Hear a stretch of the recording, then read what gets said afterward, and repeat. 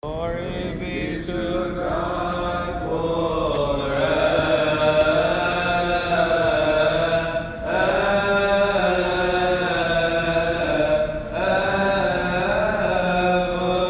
In the name of the Father, and the Son, and the Holy Spirit, one God, Amen.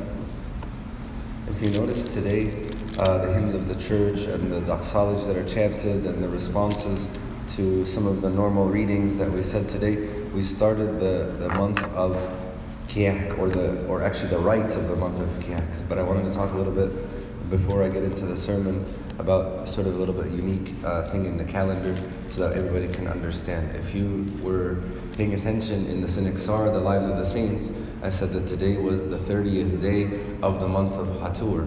Hatur is the third month of the Coptic years, Tut, Baba, Hatur, and then the fourth month is Kiyak. Okay? And when the month of Kiyak starts, that's when all the rites of Kiyak start. So the hymns are a little bit different, the responses are a little bit different, the gospel readings are special for Kiyak, which is the nativity fast, the preparation for the nativity. But actually this year, we had to take the last Sunday from Hatur and actually read the readings of the first Sunday of Kiyak, because there are actually 5 readings that need to be read during the month of Kiyak. The Annunciation of St. John, which is what we read today. The Annunciation of our Lord Jesus Christ, which is what we'll read next week. The Visitation of St. Mary to Elizabeth, which we'll read in 2 weeks. The Birth of St. John. And then on the Feast of the Nativity, or actually the Baramon of the Feast of the Nativity, we will read the Gospel of the birth of our Lord Jesus Christ. So because there wasn't enough weeks to read all of those on Sundays, to have all of those on Sundays, the church takes the last Sunday of Hatur and makes it actually the first Sunday of Kiyak. So that's why, even though the Lives of the Saints said today was the 30th of Hatur, we are acting as if it's the first Sunday of Kiyak, and even the readings are from the first Sunday of Kiyak. And like I said, the readings of the first Sunday is about the Annunciation of the birth of St. John the Baptist. During the month of Kiyak, the Sunday readings are all from the Gospel of St. Luke. And we hear today the Archangel Gabriel announcing the birth of St. John. And if I could summarize the Gospel sort of in just one phrase or one sentence, I would say this: sometimes God is silent, but we should pray anyway. Sometimes you might feel like God is a million miles away. I need to worship Him anyway. Let Him know that you want to hear from Him. Ask Him to break the silence of heaven in your life. Many of us, we find ourselves during certain periods of our life when we feel like we're not hearing the word of the Lord speak to our hearts or to our minds. Or we felt like my prayers are not getting through, or God is not very close to me. God has spoken to mankind throughout history, but there are periods of time when God seems to have been silent. Today, in the Gospel, when we hear Archangel Gabriel speaking to Zacharias, we see and we hear God speaking to His people. But it's very easy for us to forget that the Word of God had actually been silent to the people of Israel for 400 years prior to this occasion. During this time, the people of Israel were largely controlled and dominated by outside forces, and there were no words of prophecies heard in Israel. The last word that God gave in the book of the Jewish Bible, the Old Testament, is in Malachi. It says, "Behold, I will send you Elijah the prophet before the coming of the great and dreadful day of the Lord. And he will turn the hearts of the fathers to the children, and the hearts of the children to their fathers, lest I come and strike the earth with a curse." So God tells His people, I'm going to send somebody with the spirit of Elijah, and he's going to teach the people, and he's going to turn their hearts back to God so that I do not destroy them. And today is the beginning of the fulfillment of those words, with the beginning of the Gospel of St. Luke. So the message today for us is sometimes God is silent. Sometimes for long periods God is silent, but I need to pray anyway. Sometimes I might feel that God is a million miles away. I should worship Him anyway. I should let Him know that I want to hear from Him. and should ask Him to break this silence in my life. The archangel says, "Do not be afraid, Zacharias, for your prayer is heard." Maybe sometimes we can gloss over those words very quickly, but can you imagine, or what is the feeling you would have if somehow, some way God could tell you, your prayer is heard. I heard what you told me. I'm acknowledging what you said.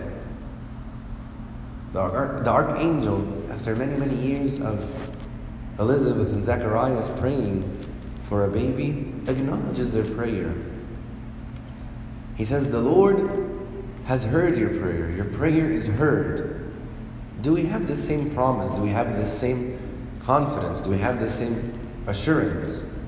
Let me read to you from the Epistle of St. John. "Now this is the confidence that we have in Him, that if we ask anything according to His will, He hears us."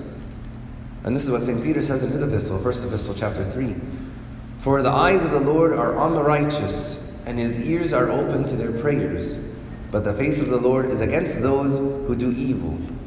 So remember, Zacharias and Elizabeth were righteous people, and God was hearing their prayers. Our Lord Jesus Christ Himself said, "If you ask anything in my name, I will do it."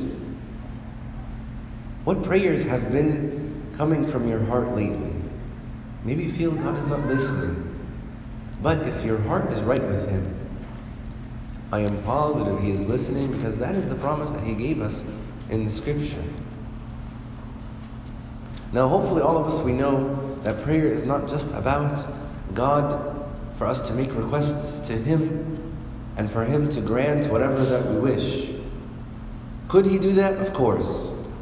He loves us actually too much for this, to do something that simple. What amazes me, or what should amaze us about these verses, is that God responds to the prayer of a humble, godly man, and He blesses him and his wife. And at the same time, while giving them their desire, He uses this to bring about His divine plan, fulfilling the word that we read in the Old Testament from Malachi. God broke those 400 years of silence and spoke through the angel with words of hope, with words of promise. We aren't told, the Gospel doesn't tell us how often Zechariah may have been praying to have a child. But we can see from the angel's words that he would be given an answer in his old age. He says, "Your wife Elizabeth will bear you a son, and you will give him the name John. He will be a joy and delight to you, and many will rejoice because of his birth." These are words of promise. These are words of blessing, joy, delight, rejoice. Later, the archangel says that he's going to be great in God's eyes. He's going to be filled with the Holy Spirit. He's going to bring many back to the Lord. He'll go before the Lord, bringing reconciliation and preparing the people for the Lord. His job, his mission, his calling in life was to prepare the way for our Lord Jesus Christ. So I can imagine Elizabeth and Zechariah, after living with the disappointment of not being able to have children for decades,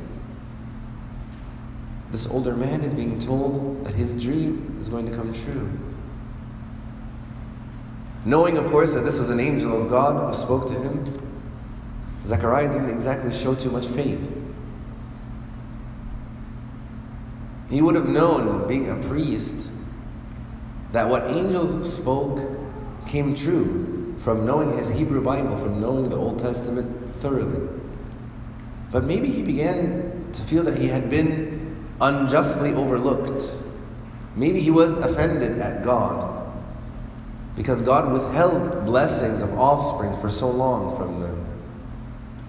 Whatever the case, whatever the reason, Zechariah's response wasn't a response filled with faith. Zechariah, he asked the angel, "How can this be? I'm an old man, my wife is old too." And the angel answered, "I am Gabriel. I stand in the presence of God, and have been sent to speak to you and tell you this good news." So the question for ourselves, what do I do with my doubts? What do I do with my doubts? My advice usually to people dealing with doubts about maybe God's existence, or about the church, or about faith in general, is to study what they can and to ask questions, search things out. God is not afraid of what you might find out, because God said, I am the way, the truth, and the life. He is truth, and He is life to those who honestly seek Him, people who are hoping to find Him. And even many, I'm sure you've heard of people who set out to disprove God's existence, have been found by Him and begun to follow Him wholeheartedly. Zechariah reminded me actually a lot of one of the disciples, St. Thomas. He doesn't take just someone else's word for events. He had to see for himself before he was willing to believe. And Jesus was gracious with him. But He also gave a blessing. He said, blessed are those who have not seen, yet have believed. And this is the blessing that we are all called to have. God calls us to have a personal trust in Him.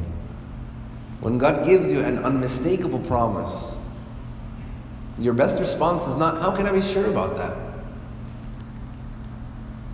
Your best response is going to be closer to what we hear from St. Mary. Next week we'll see the Annunciation of our Lord Jesus Christ. Even though she didn't know how she's going to give birth to a son, since at the time she was not married, her best response we find in the Gospel of St. Luke. He says, I am the servant of the Lord. May it be to me as you have said. Later, our Lord Jesus Christ, the Son that she gave birth to, said the same or very similar words to God the Father. He says, your will be done. Every time there is an element of trust in our lives, there is also an element of surrender. Kind of like, when you drive with somebody in the passenger seat, and you drive with them and they're kind of not the best driver in the world. Maybe they drive a little bit fast, maybe they take curves a little bit sharp. No matter how hard you kind of press on your invisible brakes that you have in the shotgun seat, it doesn't really do anything. It doesn't change the car, right? The person that's in control is the driver. So there's an element of surrender in what I'm doing. You can ride with people and you think to yourself, well, maybe this is the time that it's time for me to go, It's the same thing or similar with God for us. God is the one who is directing our lives if we allow Him to do so. If we insist on being the driver, then we will drive our own life and we will drive it our own ways. But for those of you who have maybe lived part of your lives or periods of your life away from God, you know the result of this. You know that although maybe we all think we're good drivers, but drivers of our life, probably not that good. Better when God is driving. But it takes a level of surrender. It takes a level of surrender. So the message, if I want to continue the metaphor a little bit, is sometimes God will take me on a journey or on a ride that I feel to be too fast for me, too hard for me. The corners are too sharp for me. But I can tell you this, that we have to have trust in Him. Do I trust Him? Do I trust the person who's driving? By sitting in the passenger seat, you are inherently saying, I trust the driver. If you didn't trust the driver, you wouldn't go and sit down. God knows what He's doing. He knows what you're doing. And He knows how to bring those two activities closer together. God can be trusted with our lives, our dreams, our future. His plans actually for us are even bigger than our own greatest ambitions. Think about Zacharias. What did Zacharias want? He just wanted a kid. He wanted to have a child. God says, you know what? I'm going to give you a child. But I'm going to give you something way, way, way bigger. I'm going to give you a huge blessing. That the person who is going to be called by God Himself the greatest prophet born among women is going to be your son. You can imagine those of us who have children, those of us who have sons and daughters, when our son or daughter does anything good, we're very happy. They graduate kindergarten, we're kind of beaming. They have like a choir performance and we're taking pictures all the time. They graduate from high school and we're so happy. Can you imagine Zacharias and Elizabeth having God himself saying, this is the greatest prophet born among women. So God had a plan for Zacharias much greater even than Zacharias was asking for, that he was praying for. The gospel ends, he says, after this his wife became pregnant and for 5 months remained in seclusion. We don't know what Zechariah was thinking or what he was going through in those 9 months of silence. But I'm certain that God was working in his heart, strengthening his faith. What we do know is that what was promised became an ever-increasing reality in their life. Their son was going to be born, was going to grow up, and set the stage and prepare the way for the Lord, just as was promised. And while St. John was certainly, of course, a blessing to his parents, the greatest blessing was yet to come with the Messiah, the Savior of the world. The silence of God, those 400 years of silence had been broken, and God's plan to save the world had been set in motion. In Hebrews, St. Paul says, God, who at various times and in various ways spoke in time past to the fathers by the prophets, has in these last days spoken to us by his Son, whom he has appointed heir of all things. Through him he also made the world. The period of silence was over for the people of Israel. And the period of silence can be over for us as well. God is still speaking through his Holy Spirit, who affirms that our Lord Jesus Christ is everything that he claimed to be. God is speaking today if we are willing to listen. Maybe I'm going through what seems to be like silence from heaven for me. I haven't been hearing God's voice, experiencing God's presence in my life. And I wonder sometimes if I'm maybe falling short, or if God maybe really has no interest in talking to me. Maybe God has been there all along. Maybe I couldn't hear him, or maybe I didn't notice him. Maybe today is the day God will break this silence in your life. You may not receive a visit from the Archangel Gabriel, but you maybe will hear the still small voice, the unmistakable voice of God, letting you know that he has seen you, he has heard your prayers, and he's calling you to himself. May God give us this perseverance in prayer and this strong faith as the faith of Zacharias, and glory be to our God forever and ever. Amen.